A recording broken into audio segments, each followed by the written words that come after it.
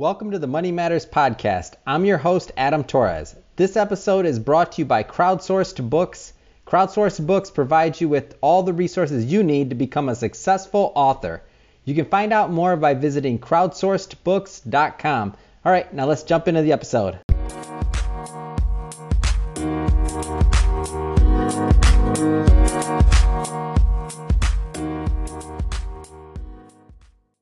Hey, I want to welcome you to another episode of Money Matters Top Tips, where I bring on business owners, entrepreneurs, and executives to give their best top tips for success. Today, I'm very pleased to have Calvin Harris Jr. on the line. Calvin Harris Jr. is a hired gun. He is a Chief Financial Officer for hire and a CPA. Hey, Calvin, welcome to the show. Hey, thanks, Adam. Great to be on here. Hey, I'm really excited to talk to you because we get a lot of, as I mentioned before, we have, business owners, entrepreneurs, executives is the target audience. And, based on the notes I see here, you've saved companies over $350 million. That's a huge number. Just to crack $1 million for a business in revenue in a year. I mean, we know that's no small task. First of all, let's just start with some of your background. Sure. And, that's a big number. It always strikes me, even being a CPA, how big it's gotten. But I've got over 25 years of experience as a CPA, as a certified public accountant, and more importantly, as a CFO or Chief Financial Officer. So in my role, I'm that top financial person that can help make sure that everything's working right. So when it comes to entrepreneurs, particularly in a startup or early stage, what I've done so often is gone in and help resolve a problem, whether it's, negotiating something you need in terms of the financing, helping you to think strategically in terms of basic cash flow issues, helping to turn around programs that aren't working. So it really runs the gambit. So it's a pretty exciting time, pretty exciting work that I do. All right, that's great. So let's talk mistakes. I mean, what are some, obviously, to save people that, $350 million, that's a large number. Obviously, you've seen some successful businesses, you've seen some go out of business. What are some mistakes that you see that are, it's just the writing on the wall? Yeah, one of the things that you see all the time, particularly if we're talking about, entrepreneurs, is cash. It's so surprising because it's so easy to lose track of, but I've seen more organizations go under from just not having enough cash than anything else. And it's not just having it, in the bank, but making sure you know where you're going to be spending it, what you're going to be spending on. Do you have the ability to bring it on? And I got to tell you, the companies that can't tell you, some degree of certainty in the future where their cash is going to be, they might be troubled. Now, I know any entrepreneur hearing this say, well, I'll figure it out. I'm going to bootstrap it up. And, hey, sometimes that'll work. But we also know that there's a percentage. I've heard all sorts of numbers, 90%, 70%, but it seems to consistently be in the majority that the entrepreneurial, the business will fail. So often than not, if you can manage that cash, you can make sure you're part of that group that's going to succeed. That's one of the first things I always say. Watch your cash. All right. So how do you recommend someone do that? Let's say you're for the audience that are just out there and maybe they're at a corporate job right now listening to this podcast. They're thinking about going independent or becoming an entrepreneur and kind of taking that leap of faith. I mean, what would be your first advice to them? Well, my first piece of advice would be go ahead and do it. Take that leap of faith. So I would say my second piece of advice, though, would be that, when you go out, make sure you've really got things planned out well for you. Now, there's always a really tight balance between planning and risk. Sometimes if you're planning too long, you'll miss a big opportunity. You just need to go for it. And then sometimes if you're just a little too aggressive and you didn't plan, you may fail there. So it's always a lot of give and take there. But if I'm an entrepreneur and I'm just starting out, what I would try to do is try to plan out as far as I can to make sure that I've got my risk at least to a manageable level. You're an entrepreneur, you're a risk taker. So, that's a given. So, but the more you can manage that risk, the more comfortable you're going to be. Great. So, all right, so that's great advice, great tips for, some of the entrepreneurs just starting out. Let's kind of shift gears a little bit. And I mean, with the amount of experience you have, let's get just slightly more technical. Let's say that let's talk about, exiting a business. Let's say that, you've been in a business, family business for 10, 20 years, whatever, 30 years, let's call it. And you just woke up and realized, hey, my kids want no part of this business. What's my succession plan? Let's kind of just start with what's your conversation look like there. And I know everyone's going to be different, but let's just kind of dip our toe in the water there. Yeah. So now, in this case, I'm the CFO that's giving advice to the owner, right? Correct. So what I would say is, first you're going to have to accept that your kids don't want to take on the business, and that's a tough thing. I've seen it happen all the time. It's a tough one to get over. So now what you need to think about, though, if you're at that point, is what is important to you? Do you want the company name to live on? For some people, that's a big thing. Sometimes that's the most important thing. Well, in that case, you're going to need to find someone that's going to be willing to either take over your business or acquire your business, yet keep the name. And sometimes that's tough. if someone's buying your company, they may want to have some decision on that themselves. But now, if the most important thing you were looking for was to create a legacy for your retirement and for your children, well, you could still sell that out, and I shouldn't say it that way. You could still sell the company. You could still sell the company, and then from what you receive from that, make sure that you're taking care of your family.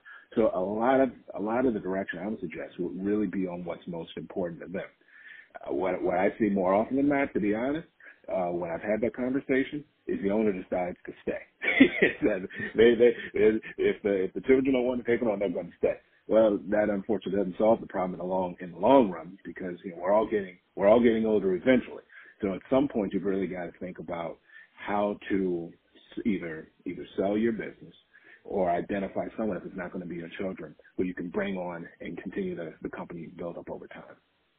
Yeah, that's one of the hardest things I see working with clients is when they've invested. That's their third or fourth kid, depending on how many kids they have. It's an extension of the family. They spend many times, more time with the business than with their family, depending on what part of the life they're at. And depending on the success level of the business. So to kind of find themselves in that tail end of what to do is something else. And I mean, working with clients, especially if you're entrepreneurial, the majority of the time it's going to be like, when are you going to retire? When are you going to wind down? Never, right? I mean, I'm going to go until I drop. Yeah, that's and for some people that is the case, and good or bad, I'm not here to judge. But that being said, having that plan is important and is key. All right, that's great. So let's talk a little bit more about your services and kind of what you do for businesses as a CFO. Mm-hmm. Sure. On my end as a CFO, as an on-call CFO, I go into organizations typically in a state of change, state of flux. Startup, turnaround, wind down. If things are going fine, then I'm probably not the right guy for you. I mean, I love something like that, but more often than not, where I get really excited is when you're just starting out and you need someone to help you through that problem, help you figure out your cash flow, help you finalize your business plan, help identify funding for you. I love doing that. Or if you're moving on pretty well, but but things aren't going as well as they need to, you need to turn things around. Hey, maybe even already have a CFO there, and you need someone that can help coach that person up or take care of a special project. I've done that. And then, hey, we talked about it just a moment ago, but sometimes the exit plan is a complete shutdown, and I've certainly done that as well. Which includes having those conversations with creditors, some of your lenders, some of your investors, but making sure that you as the owner are still protected. Yeah, I really focus on those really unusual times. But the good news is, with a person like me, I'm usually coming in at those times that are the most stressful to you as the business owner. Yeah, I'm a huge fan of that whole hybrid model too. I've seen quite a few companies do that successfully. So let's say you're a small company that's just getting a little bit bigger, but maybe you can't afford to hire a $250,000-$300,000 a year CFO with 20 years or whatever of experience, depending on what market you're in. Well, what you do is you hire, let's say a less tenured CFO, and then you hire an outsourced CFO who has, your type of experience. And the combination of those two, in my experience at least, are typically less costly, but still can have some of the same effects. And I've seen some good ideas and good things transpire from having that layer, if you will, or those two layers of efficiency on the CFO side of it. So no, I'm a huge fan of the hybrid model also. No, that's great. So kind of thinking about this next phase in business, and what I mean by phase is, the market's been, we're not talking specifically about the market, but we know the market's going up, right? So there's a lot of people going, jumping into business, and something that you said was, it's very important to have a plan. Now, I've noticed, especially a lot of let's say the tech entrepreneur side, and I'm in, Southern California, so we have Silicon Beach here, and there's a lot of entrepreneurs that are doing it, based off of what I like to just say, and maybe it's written somewhere, but I just call it the Facebook model, right? So get eyeballs and then figure out how to monetize it later. I guess they're the ones who kind of change business on that light. Yeah, that's true. I know there's going to be some tech people listening to this. I mean, what's your thought on something like that? Because I personally have had trouble in helping some of that element plan. I mean, when you're planning for eyeballs and you don't know revenue, and you only have an idea and you don't really know where the money's going to come. You can say ads, great. Everybody says ads, right? Yeah. But you don't really know. I mean, it's kind of throwing you a little curveball. How do you coach somebody like that? Well, it's right. It's a tough coaching situation, but I have to admit that the tech model can work. So I certainly won't say that. I mean, it absolutely does work. I'm not saying it doesn't. Because admittedly, you'll sometimes see people who'll say that, you've got to have a business plan to make it, you've got to have that. I'm definitely not going that far. If you can have one, you really should, because planning is so important.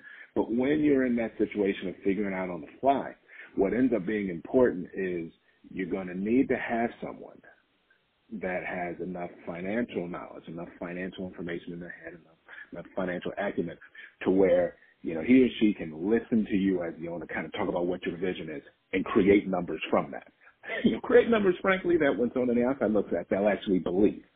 But you can make it work, because the reality is on the tech side, sometimes you need to build it first and then break it and then adjust it and then just keep adjusting on the fly, because that's the only way you're going to really perfect your product.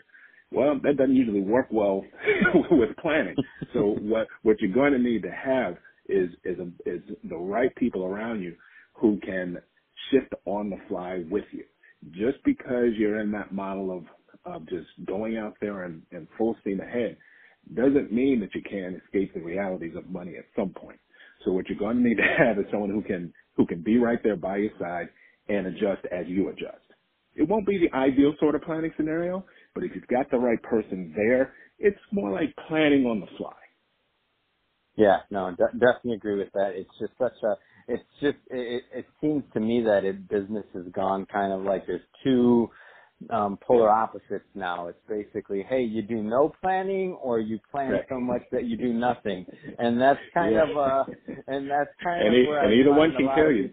Yeah, exactly. And that's either one can kill you, right? Either one will kill you if you're too far on either side. I completely agree. That's right. Well, hey, Calvin, I really appreciate you coming on the show, sharing your knowledge. Where can people find you if they want to get in touch with you, talk to you about your CFO services?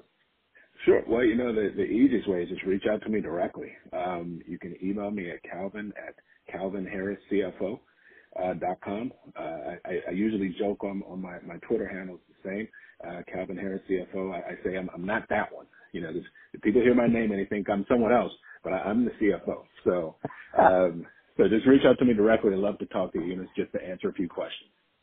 All right, Calvin. Well, hey, thanks for coming on the show. Have a wonderful day. Thank you. Thanks, Adam. Appreciate it.